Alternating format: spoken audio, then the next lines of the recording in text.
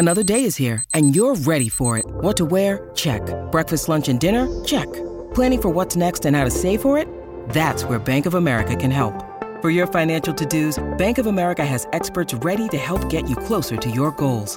Get started at one of our local financial centers or 24/7 in our mobile banking app. Find a location near you at bankofamerica.com/talktous. What would you like the power to do? Mobile banking requires downloading the app and is only available for select devices. Message and data rates may apply. Bank of America N.A., member FDIC.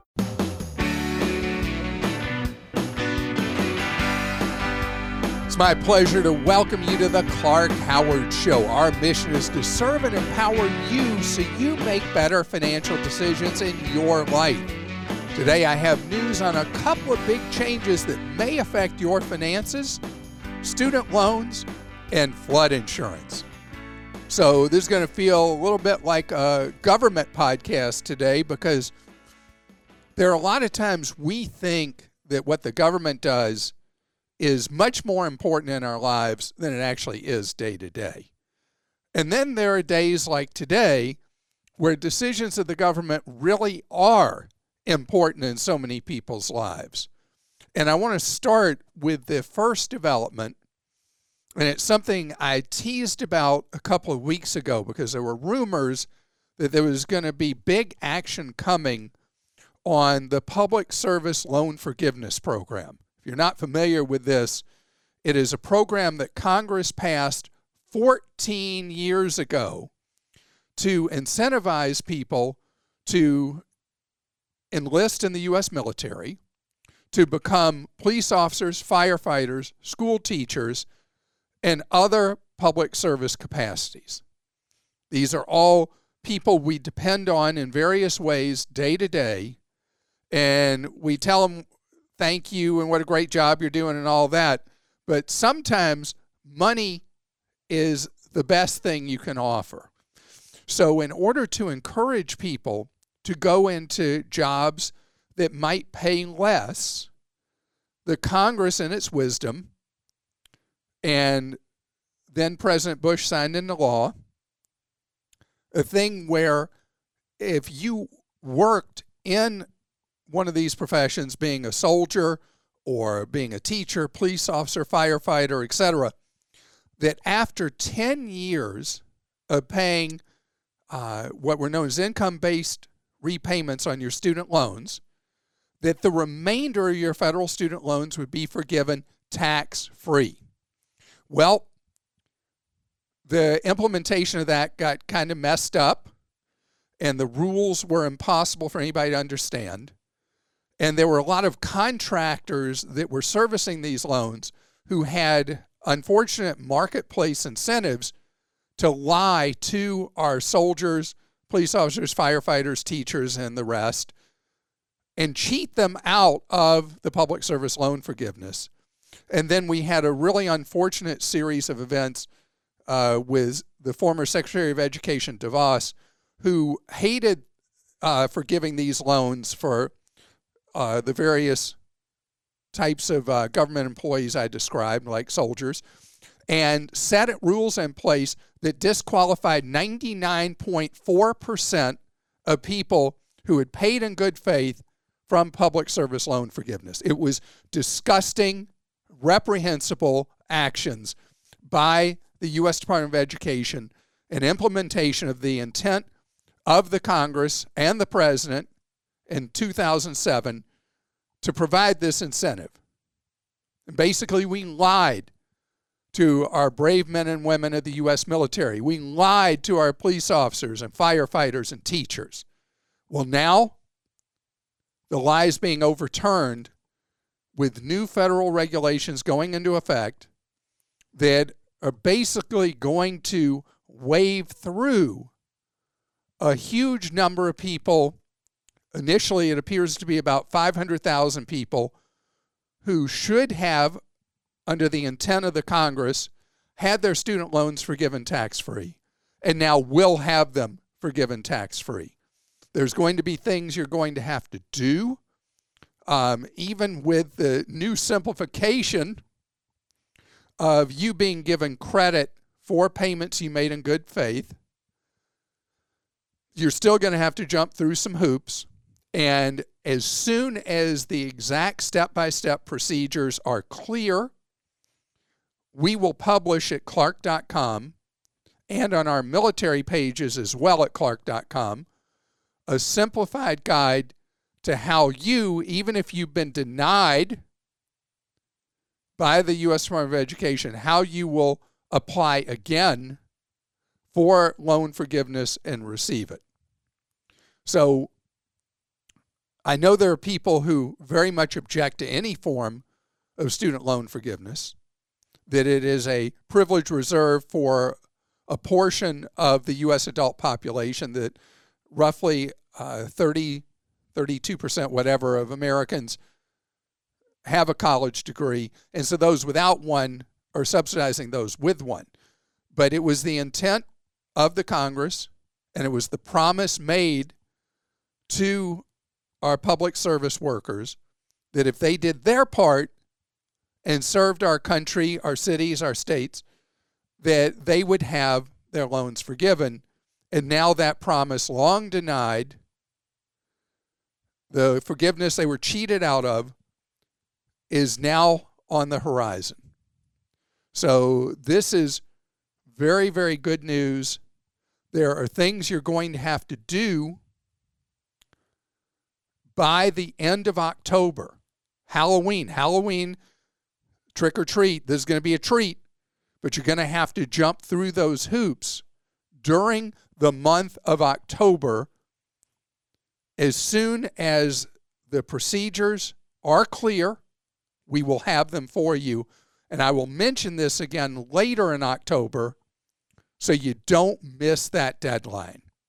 So this is good news about a program that has frustrated me so much, because I am so grateful to those who choose to serve the American people in various ways and accept a lower paycheck for doing so rather than what they might make in a traditional private employer kind of job. And we made a promise. It's time to keep it. Krista. Okay, Clark, let's go to some questions. This is from Joe in Illinois. Chase recently made me agree to updated terms of service in order to access my account online. There were like 50 pages of updates, and I was in a hurry, so I just hit the agree button. Do you know what the updates were? I don't know what the changes were in the Chase terms of service, and I just read a story about how unbelievable it is when these big corporations, Chase, the biggest bank in the country, when they issue new terms of service, 50 pages long in that case, that these are potentially what are known as contracts of adhesion, which means that you and I as consumers, as the weaker party in the situation, that we are essentially powerless. And it is a broken part of the relationship between consumers and businesses with the change in terms and conditions. There was a story in the Wall Street Journal just this week, about how the nation's airlines will do this same thing, and that every change in what's known as the contract of carriage, which is their version of terms of service, that every change has been anti-consumer, every single one. And it is a problem with these very, very large enterprises we do business with. And so, Joe, the question I would have for you, why are you doing business with the nation's largest giant monster mega bank? I mean, the whole thing with banking is that banking is going through enormous change right now. And there are bank-like organizations opening up that eliminate all the junk fees and all the hassles of dealing with a giant monster mega bank. And you've got credit unions and then the online banks that don't have all the gotchas that you're used to with particularly the four giant monster mega banks, which are Chase, Citibank, Bank of America, and that criminal enterprise impersonating a bank, Wells Fargo. Okay, Clark, this is from Randy in Connecticut. Since Credit Karma Tax is becoming part of Cash App, should we worry about our information being migrated?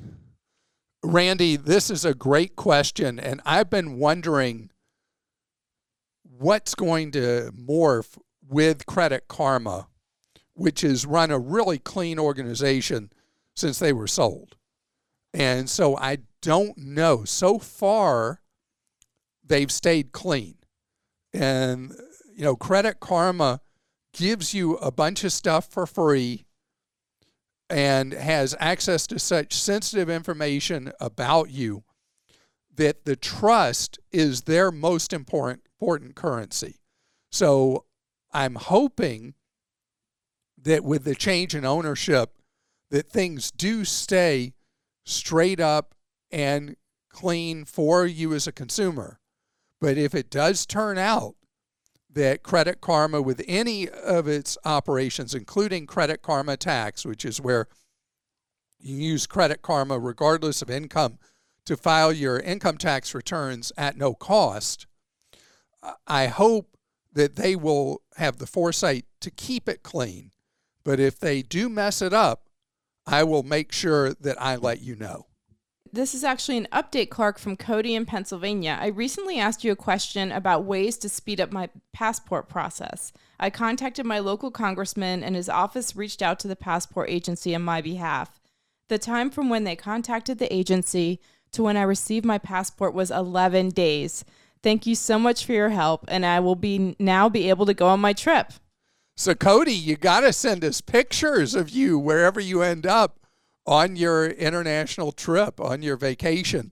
And to the good, we're not hearing as many complaints about lengthy delays, extreme delays happening with passports when people have paid expedite charges.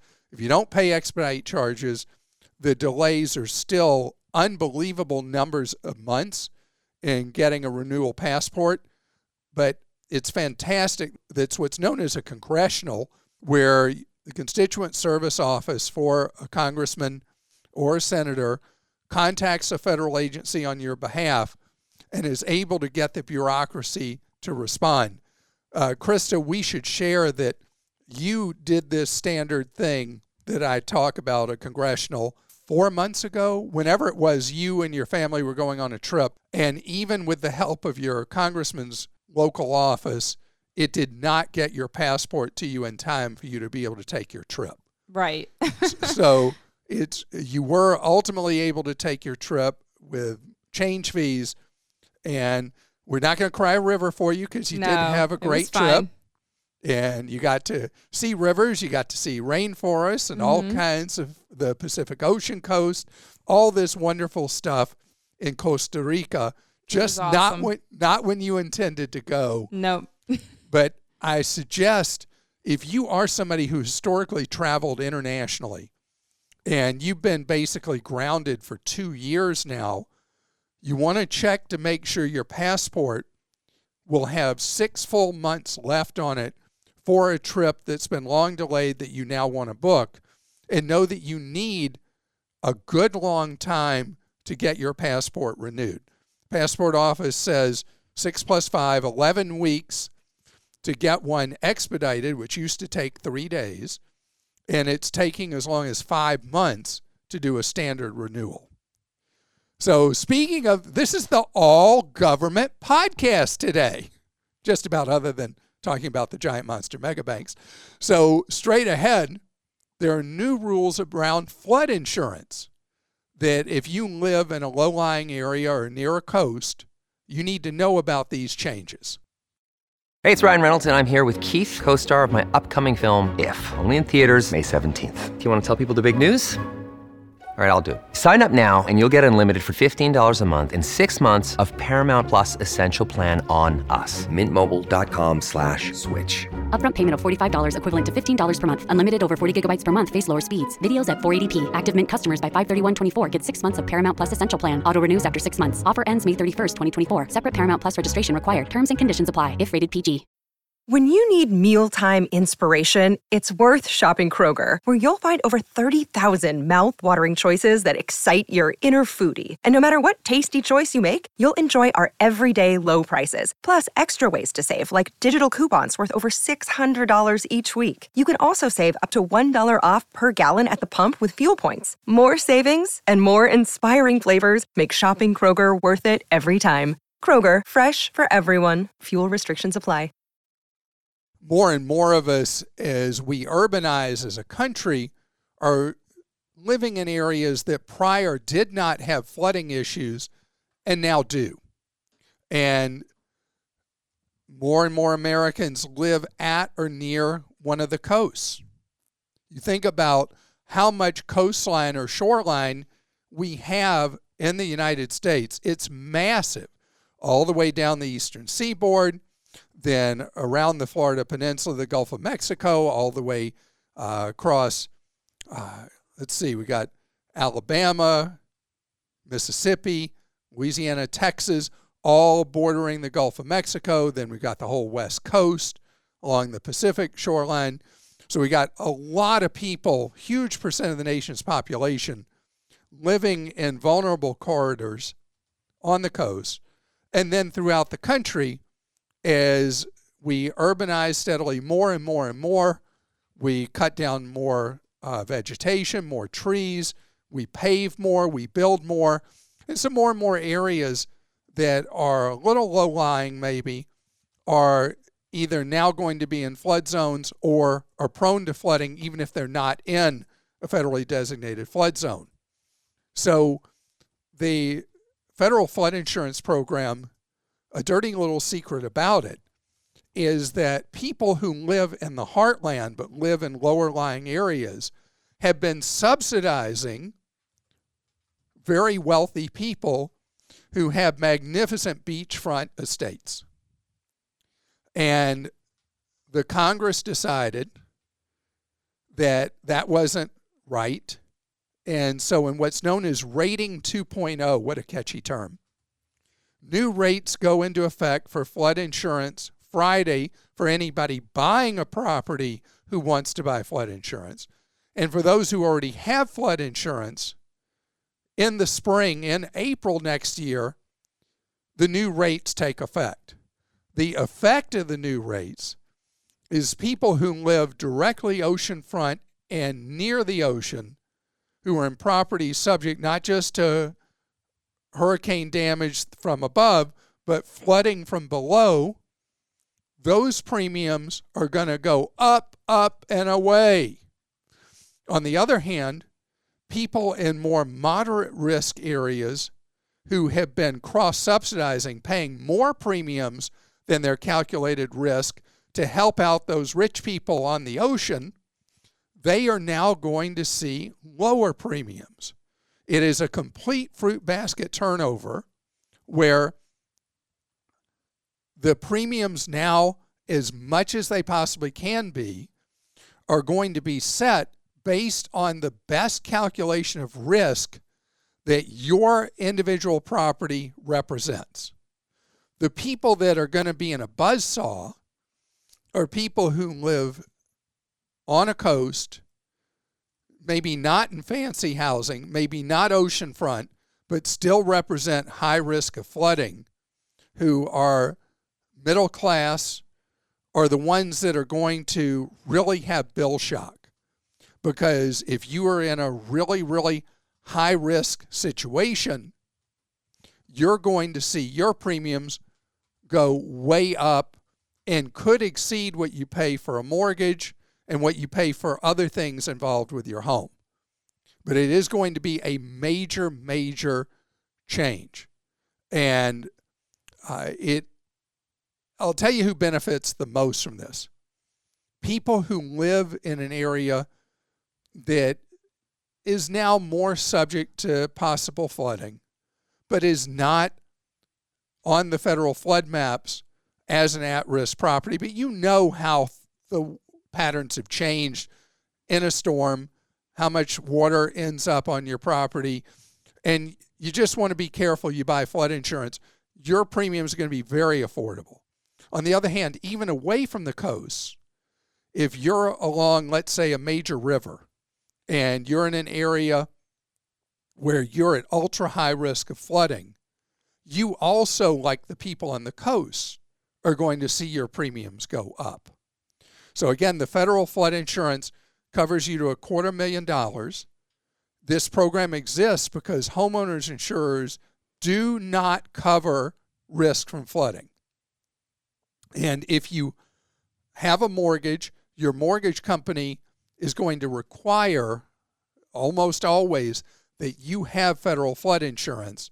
And so this is something that your existing premium, if you know you're in a high-risk flood area, you got to be prepared that come next spring, you could see a significantly higher premium, and you got to be prepared to pay it. Krista? Mark in Georgia says, a few months ago, I booked a trip from Atlanta to Costa Rica on Southwest Airlines. The fare was a round trip in the mid-500s. The trip was going to connect in Houston. Atlanta to Houston connection was canceled. They said they can put me on a flight on a different day or offer a refund. Unfortunately, I have all my hotels booked and moving days is not possible. They will not offer flights on another airline, and if I were to get a full refund, I would have to pay 2 to 3 times as much on a different airline. Is there anything you would suggest? This is really, really ugly.